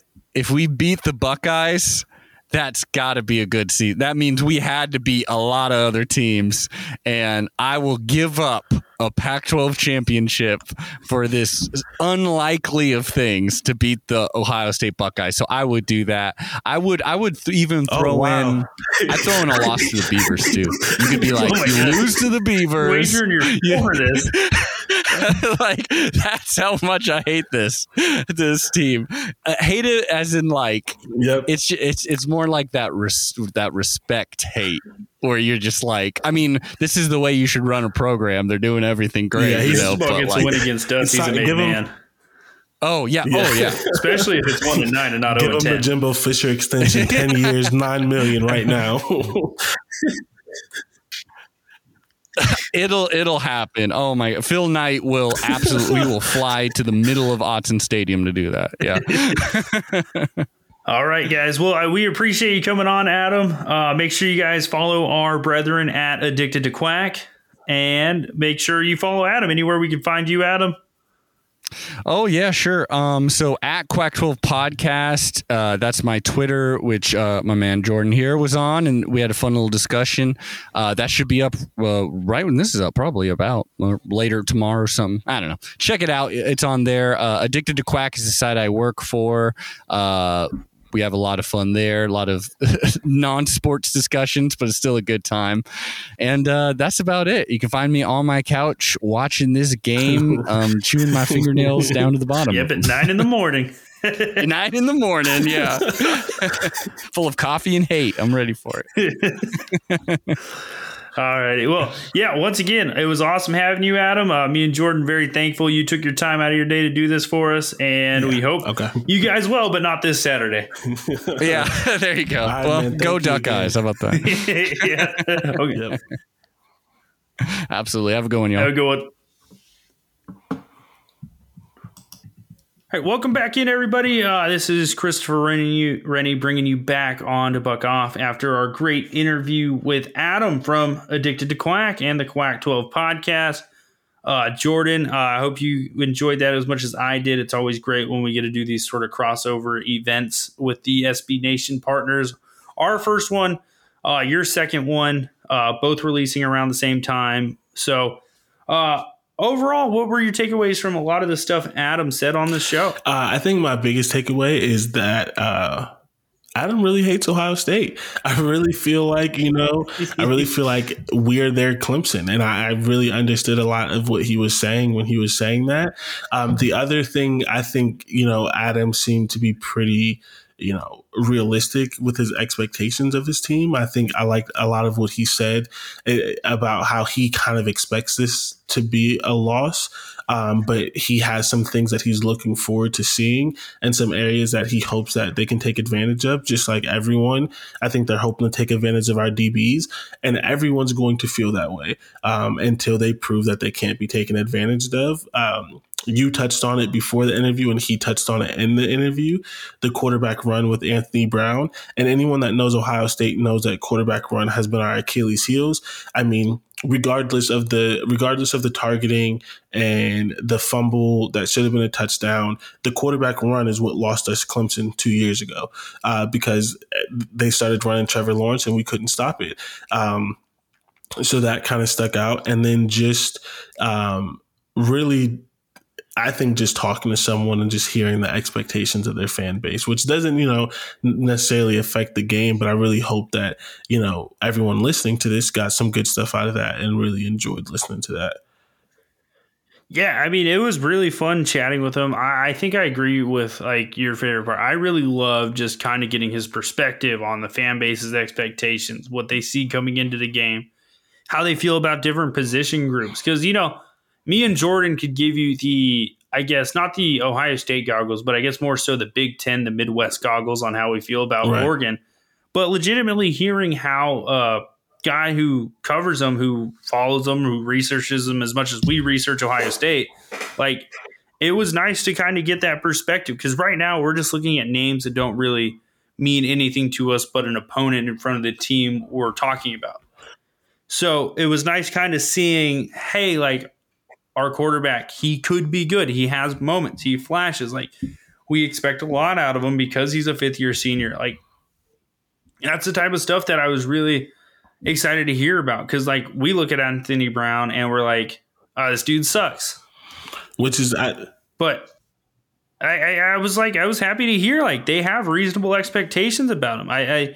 They're running backs. They know who they are. They're receivers. They're not sure what the group is. It just seems like some of our scouting was correct. I think some of the stuff I'm going to look for with Oregon, I'm excited to see because of the different perspectives. Yeah, I think one of the thing that I was most surprised about, and I was a little less surprised just because of when we did the interview, I started to hear some rumblings.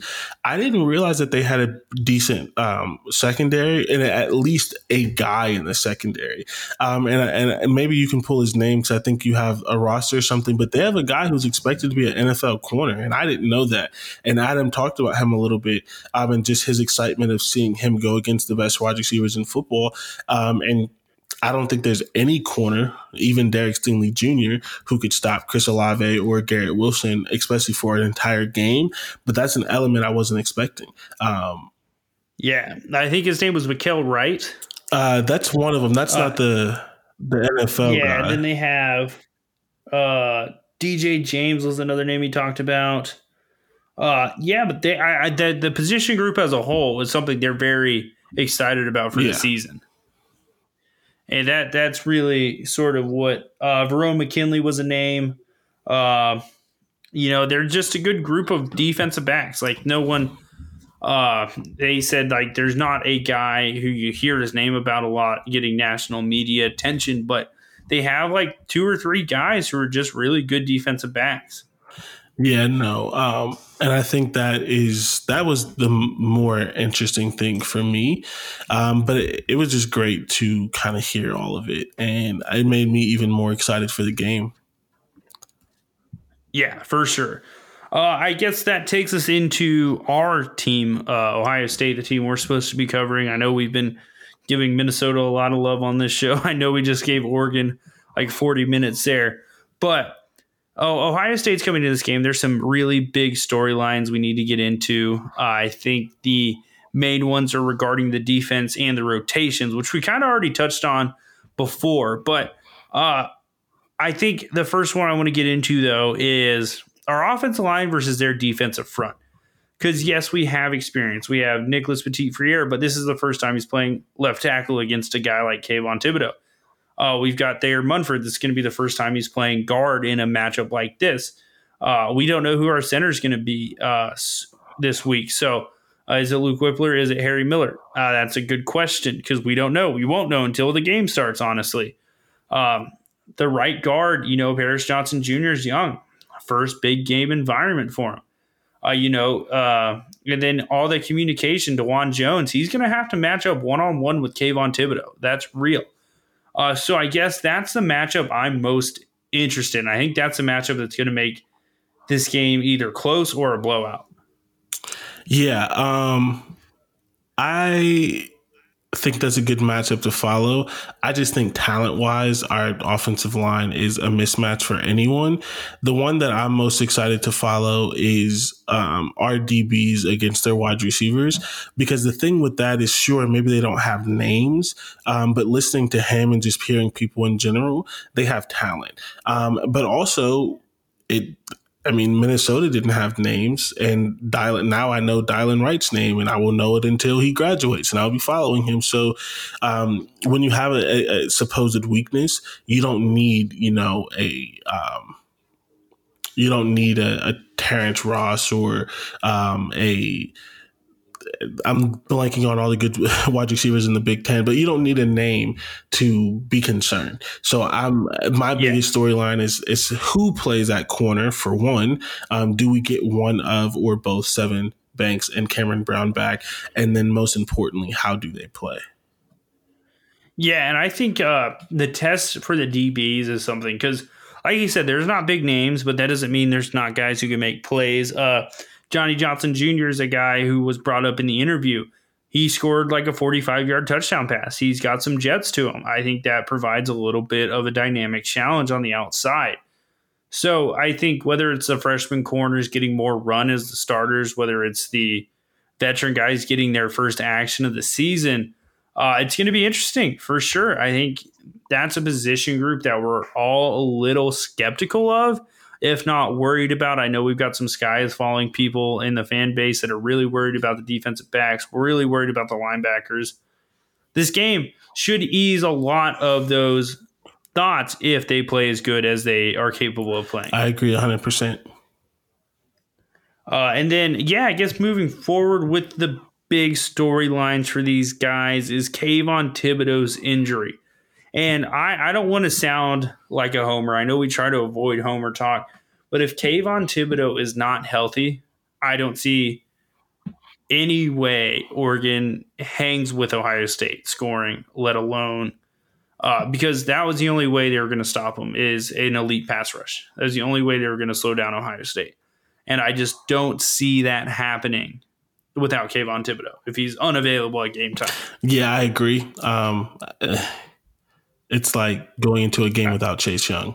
But it's like going into a game without Chase Young that's not Rutgers or Maryland because we obviously saw them. Yeah. But it's like, I mean, even it's like going into the college football playoffs and without Chase Young. We didn't have to deal with that and we were able to play with him. But you have to have him in these big games. And if he's not there, it changes everything. Because first of all, we don't know how they're going to play Chase Young. We don't know how they're going to play Kayvon Thibodeaux and if he's going to get that Bosa, Chase Young, Aiden Hutchinson, if he's going to get that game plan, meaning there's two people on him at all time, there's a tight end in to chip him, things like that. If he's not there, you don't have to worry about that. You're going to play everyone else straight up.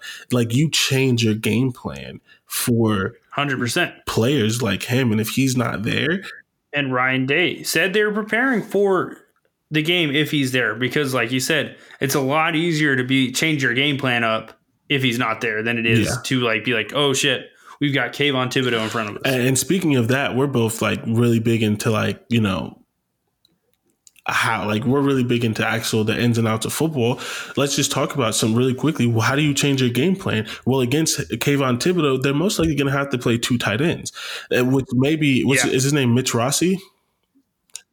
The backup tight end, Cade Stover, the number 2, the blocking tight end, the walk on. Oh yeah, the fullback type guy who comes in. I think it's Mitch Rossi. He played a little bit. If Kayvon Thibodeaux's in, he's just to add extra. Yeah, he's probably there, and he's probably attached to the line, which you talked about 11, 12, all his personnel. We'll probably be in 12 personnel a lot, and that just takes a playmaker off the field because his entire job is going to be to help block. Because I highly doubt they're going to want to give a center. I highly doubt they're going to want to give a guard and a tackle to Kayvon, at least in the beginning. So you lose a wide receiver. That takes Jackson Smith and Jake off the field. That lowers snaps for Julian Fleming. That lowers snaps for Marvin Harrison Jr. because you have Cade Stover, Mitch Rossi on the field. Or depending on the situation, if you can't stop him in the run game, now you have to put in an extra offensive lineman. Now you're doing heavy sets and things like that. And that lowers your explosiveness because you're not getting all your wide receivers out. And that's us giving our foolish respect to Kayvon Thibodeaux. And we don't even know if Ryan Day even believes they have to do that. Because like we said, we have Nicholas Petit-Frere. We have DeJuan Jones. We have guys who are supposed all-world talents on the offensive line. So it's a prove-it time. You're going to have the matchup. You're going to play an All-American. You're going to play a top-5 pick. You want to be drafted in the first round, Nicholas Petit-Frere? You want to be drafted in the first round, DeJuan Jones? This is your chance to prove that you're an All-American first-round tackle. Yeah. And I think that's kind of Ryan Day. That's how he's always kind of done it. He said, our players are better than you. I don't care what your name is. And it's worked a lot of the time. And we're going to see if it's going to work this time. Yeah, and I'm excited about that. That's oh man, I'm the college football fan in me would be very disappointed if Kayvon Thibodeau didn't play. The Ohio State fan in me that lives and breathes W's is hoping that he is unavailable before the game because it just makes the life easier. No, I agree. I'm torn because it feels like I want to beat the best, but I also want the least stressful noon game I can have. I want to blow out. You took the words right out of my mouth. I don't know how to feel. It almost feels like a cop out to be like, yeah, I don't want Kayvon there, but it's like it also feels like kind of stupid to want the best player in college football. Best defensive. Yeah. We want a guy who could go and kill our quarterback on the field. Yeah. Like when you put it that way. We want a guy who played a half and had 2 sacks and a forced fumble. Yeah. And it's like when you put it in the logical sense, you're like, yeah, no, keep that guy off the field. Let's rest you up, Kayvon. We need a Pac-12 title out of Oregon this year. So you guys do your thing. You guys get ready. You guys are still a playoff team. Don't know how much you thought you were going to win this game. Let's keep Kayvon resting. Let's get him in some like hot yoga before the game. Let's get him into some like physical therapy before the game. Let's get that ankle loose so you guys can hit the Pac-12 right, running. A little walking boot as a precautionary measure, Yeah, just make sure you can't roll it in any way. I don't even want to see him warming up because I just don't want him to stress out his ankle too much. See, we're thinking about the future. We're thinking about we're taking care. Now we want him to be drafted first or second overall. We want him healthy. You got to protect that paycheck. And that's all we're saying. Protect the paycheck. It's good for everyone involved. Except as a college football fan, I want to see the best players. Yeah, 100%. So yeah, I guess that's it for that. I know this one's huge. I think this is the question on everybody's mind. This is a question going into the game that we're all just sitting here. And you know where I stand on it, so I'm not even going to take much time to answer this. I am fully on board with improvement.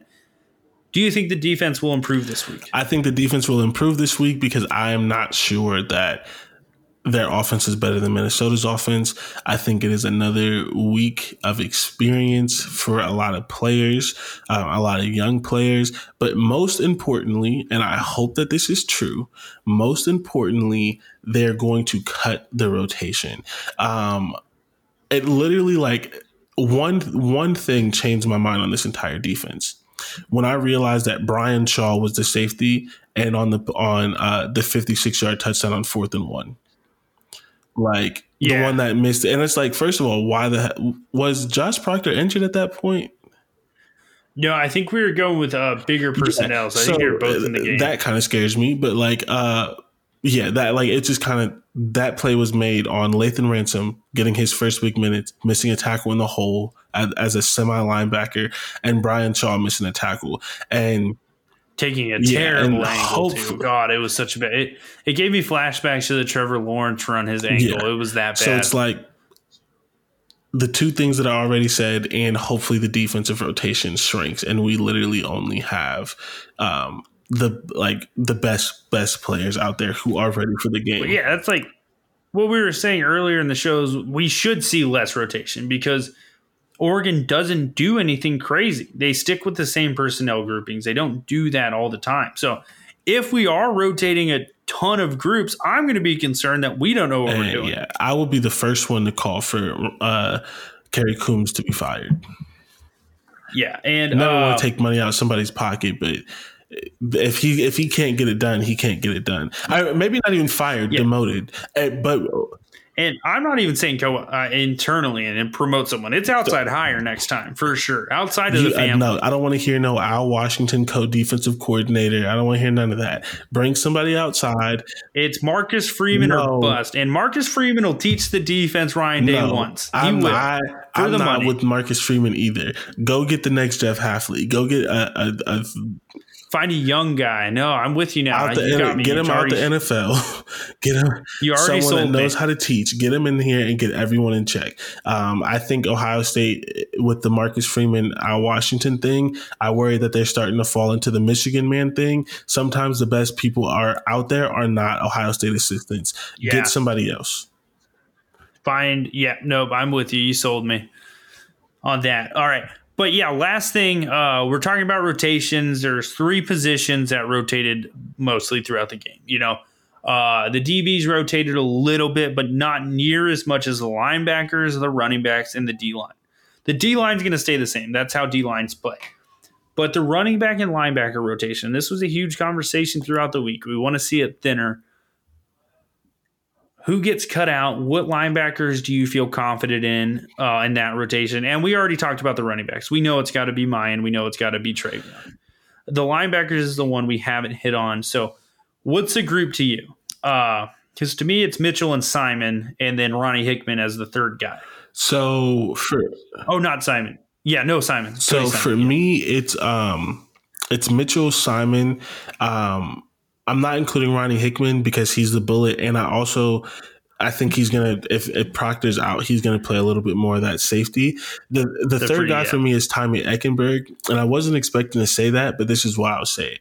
It's his first game. He did play pretty well. He missed some tackles, as some jitters, whatever, but I don't care about coach talk. I really don't. What the players have said about Tommy Eichenberg have me confident, and the fact that they were confident putting him out there in the very first series is giving me, like, if we're going to give some credit and we're going to give some grace to the young corners and it being their first game, I think Tommy Eichenberg deserves that as well. So I have those 3. I want to see, but Eichenberg should not be the number 1. He's the third guy in my opinion, but I think there's something there that we just haven't seen, and we have to give him that. So I have Simon, Terada Mitchell, and Tommy Eichenberg. And outside of that, like, I really don't want to see anybody else. Like, I know Kayvon Pope's going to get in there a little bit, Dallas Gant's going to get in there a little bit, but I need those 3 to get 75% of the snaps. Yeah, and I think we're going to be seeing less rotating. I don't think we're going to see less Dallas Gant though. I know that's probably going to get a big sigh from the audience there. But I mean, he did make some plays too. I think the linebacker group had some really good moments. I don't think they had just this awful, pitiful game. It's just about, like Kerry Coombs said in his press conference, there's some mistakes that need to be fixed. We're going to fix them. And once we see those mistakes fixed, I'm back on the train. I mean, yeah. We got to be. I think I will say Cody Simon's explosiveness on the sack he had, Taraja Mitchell's physicality, even Tommy Eichenberg. He was, I know I hate doing this, but he looked way more athletic than I thought he would. Honestly. And that might be more of an age thing. Because he was a freshman or a redshirt freshman, I believe, and he was flying around. He was quick. He was not, God, and I hate doing this. He was not tough forward. Like, white middle linebacker. Like, I know what I'm doing here. Like, he wasn't tough forward. He was a different type of player. And it's like the Pete Werner, Tough Borland argument. Like, they're not the same player. No, I agree 100%. And one thing that I'm willing to say, and we'll see how it's utilized, but I just feel like I have to bring this up because I mentioned it. Remember, we talked about how we didn't have any linebackers who could make a play 3 yards behind the line of scrimmage. Like, we haven't seen that explosiveness. Yeah. Simon has it. Oh, he does. And I just hope that they don't Malik Harrison Cody Simon and just put him in places where he doesn't really get to show his athleticism. I honestly think Eichenberg has it a little bit if he could start making the tackles. But Cody Simon's different. He's just different, and I need to see at least 1 or 2 blitzes for him a game, and I can't wait until it really clicks for him mentally to where we're seeing that where it's not just blitzes, where we see him just take he knows what's coming and he just blows it up. It's instinctual. And he may already have it because, again, Minnesota has a top 3 offensive line. So against that, maybe he gets back there a little bit more. But I need to see. I think those 3, I think we're in good hands with those 3. Yeah. And honestly, I think, the storylines are a little different this week because we know a lot more about this team. So like I said last week, we're going to have a lot more storylines heading into the Minnesota game than we are next week because now we know what we have to work on. Now we know what we need to see from Ohio State moving forward to get to that level. I'm not worried about Stroud. I think he's going to have an unbelievable performance. All indications point to decent weather Saturday. I'm not worried about the running backs. I think they'll figure it out. I'm definitely not worried about the offensive line or wide receivers. This team's got room to grow. I think most of the issues last week were defensive. Outside of CJ Stroud's slow start, his last 4 completions were long touchdown passes.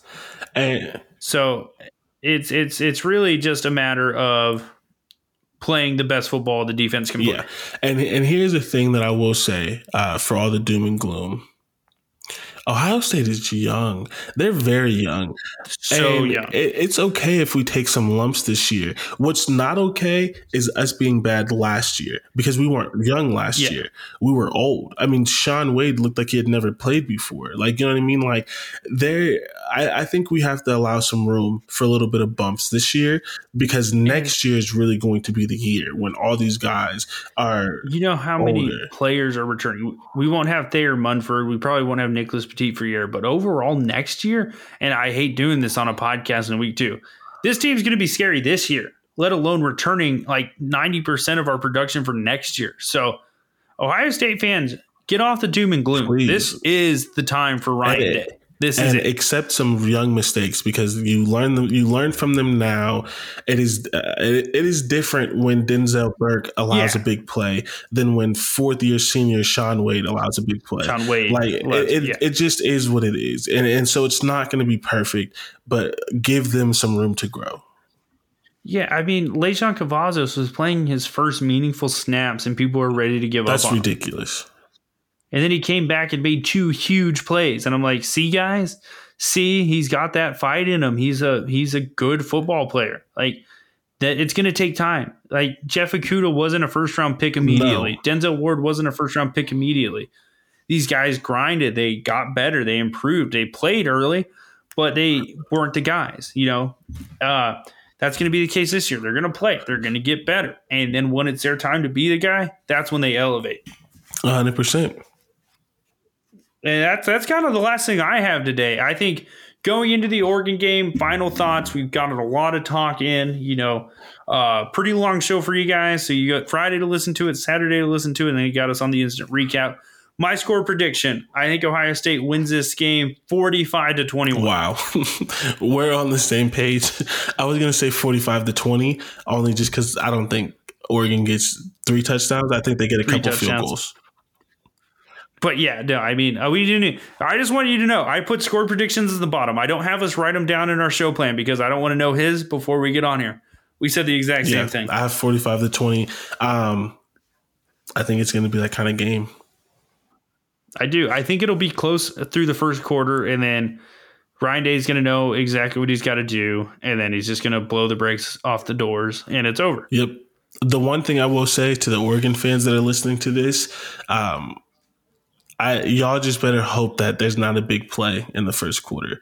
If CJ Stroud comes out connecting in that first or second drive, just buckle up. It's going to be a long, long day. But I'm not expecting that because it's his second game and Oregon's really good. But if that happens, you heard it here first. Buckle up. It's going to be a long day. But that's it for me. Jordan, where can we find you? Content, social media, give it to the audience here. So you can find me on, obviously on Buck Off. You can find me on the Instant Recap. You can find me on the I-70 Football Show. We've already dropped our episode by the time this comes out. On Sunday, I will be dropping a Big Thoughts column where I'll talk about all of the Big Ten. You can follow me on Twitter at JordanW330. Please follow me, but most importantly, hit up me and Chris and let us know how you liked the interview. Because if you liked it, we will definitely try to get this for the bigger games. We're not going to do this for Rutgers, but for the big games, hey, we might for the big games, we might try to get this. So let us know how you liked it. Let us know if you could stomach the longer episode, and hit me up. Yeah, and I will say one thing me and Jordan will never get mad about is you jumping around to your favorite parts, because that's why we do a bunch of different stuff on the show. It's why we put so many thoughtful thoughts into the topics we do. For me, you guys can find me at Chris Rennie CFB. I'm always tweeting. I tweet my more professional stuff off that one, and then I kind of tweet my Igniter stuff on the Buck Off page. And, I like to stir the pot. Jordan likes to stir the pot. We love to get our opinions out there. So we always welcome commenters. We love interacting. It's why we do this every single week. It's why we picked up more work aside from our real jobs. It's because we just love to do this. So, yeah, give me a follow. I'm always ready to interact to the point where my girlfriend gets mad about it. And then on top of that, make sure you're following the show page at Bug Off Pod. It's always a good time on Saturdays, live tweeting the game. So just be there for that. And then subscribe to the podcast feed. We've got a lot of great content week in and week out, interviews, breakdowns, all that different type of stuff, a lot of different perspectives, a lot of smart people doing what they love. So that's what it's all about in the feed. And then give us specifically a 5-star rating. And just make sure you tell us how much you love Chris and Jordan. And that's it for me. Ohio State takes on Oregon. First marquee matchup of the year for the Buckeyes. Go Bucks. This is a great show today. Hope you guys enjoyed it. Yes, sir. Chris wouldn't say it, but make sure to check out his film review before and after the game, and go Bucks. That